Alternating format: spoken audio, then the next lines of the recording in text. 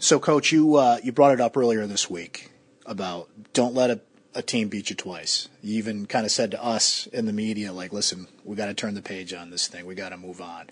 So, as the week's gone on, how have you seen that? What's the response been to that request? I think everybody's doing a great job with that. Maybe I'm not doing so well, but I think the rest of the family's doing a good job with it. I really do. Coach, as you go through the season, injuries happen, right? But Matt Keller is kind of a particularly interesting injury in the sense that the long snapper is such a specific position. There's a lot of science involved in it. There's a lot of timing involved in it. So how do you respond from something like that, given, special teams has been so great this year? And, Aaron has certainly gotten some time and some reps. Do you feel like he's ready to step in and take Matt's place there? Well, I think he has to. And if not, then we're going to have to do something else. I mean, Matt was, I've been here 3 years. Matt's had one bad snap. And when he ran off the field, I think it cost us 2 points in a game last year. And when he ran off the field, I looked at him and I said, that better not ever happen again. And he looked at me and said, it won't. And it hasn't. I mean, he was a really, really solid snapper, not only physically but mentally. You wanted him snapping. And now it's Aaron's opportunity, and it's the next man up, and we expect the same thing out of Aaron. We've discussed special teams a few times throughout the season, and you're at the point where you're the number one special teams ranking in the country right now.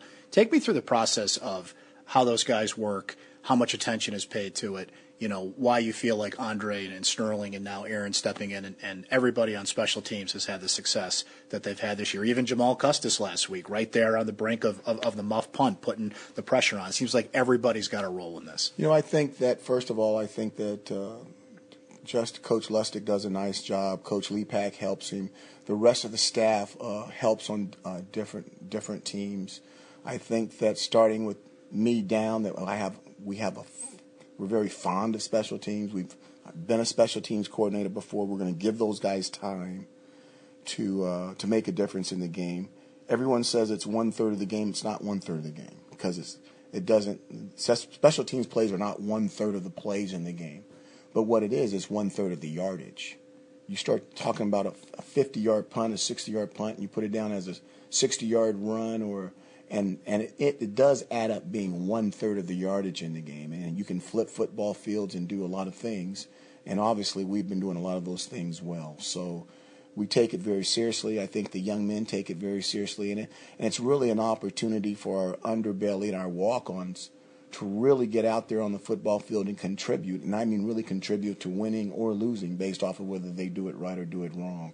So it's something that the whole family takes a lot of pride in. So you've had a lot of those younger players that have either used special teams as that path to get down the field, or they're just earning it one way or the other. And I can go through a number of names here, Andre Sisco, Trill Williams, Jarvian Howard. We mentioned Andre Schmidt. There's a number of them there. What's the process to get those younger players ready to be on the field? It's always football and next man up, and I think there's kind of an understanding there, but do you have to hone in on certain things a little bit more with younger players to have them ready to contribute? Sure, you've got to make sure their techniques are right, their fundamentals are right, whether they're going to be tackling on special teams, whether they can handle the mental part of it. Aaron's mental part will be tuned up now because now he's going from someone in the background to a starter. Now, based off of what happened with Matt earlier in the season, that Aaron had a lot of practice with these guys, and it could work out to be a blessing for us. So that could be positive, not a negative. But we're going to have to see, when the lights go on, sometimes they hardly even know their names. So we'll have to see how he reacts.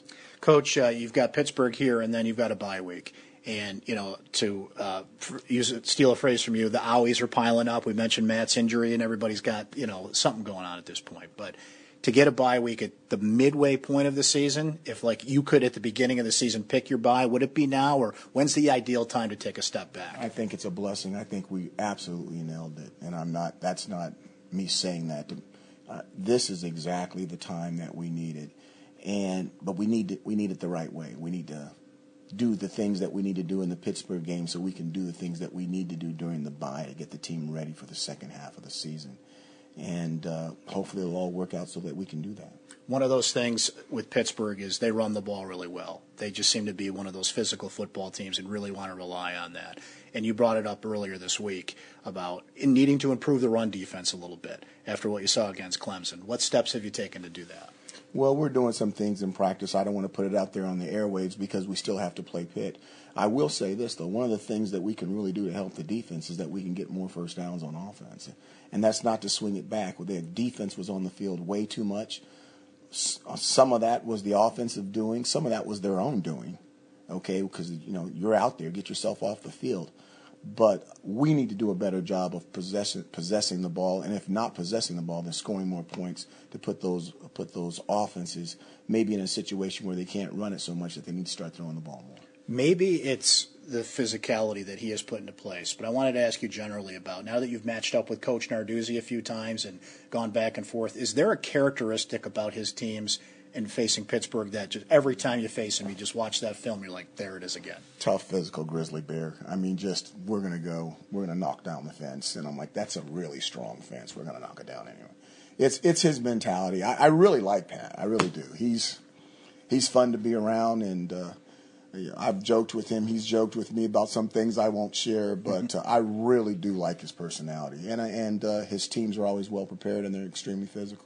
This is just your second trip to Pittsburgh as head coach, but one of these weird stats, Syracuse hasn't won there since 2001, and you just go through history and trends, and people like me bring it up. I'm sure it's something that doesn't matter to you, but the opportunity to go to Pittsburgh and kind of end another streak. You brought it up earlier in the year with Florida State, referencing the Beatles in 1966. So I'm just going to put it out there.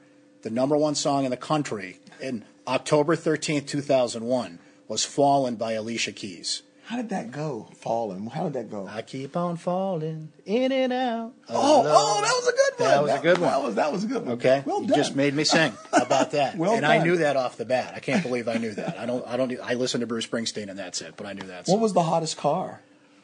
In 2001? That's a great question. I mean, Mustangs are always hot, right? Mustangs are always hot. The number one movie was Training Day.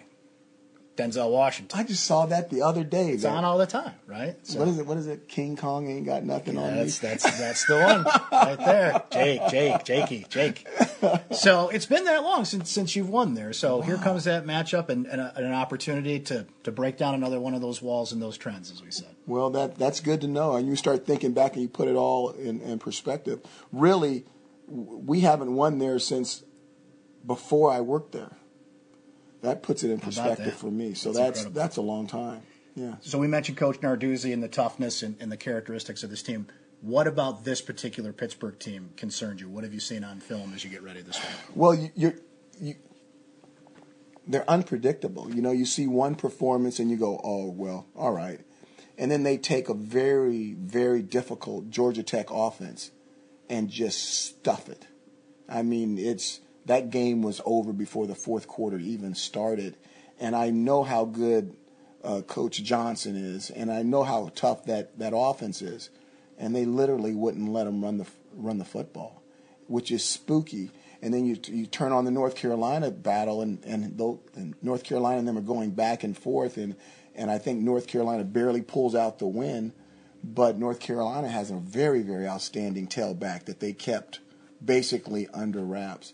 So it's they can stop the run and they can normally run the football, and you can do other things. But I really believe, just like the Clemson game, that football games come down to turnovers, momentum, who can run the football when they want to run it, and who can stop the run even though you want to run it. Coach, thank you. Good luck. Thanks, Brent.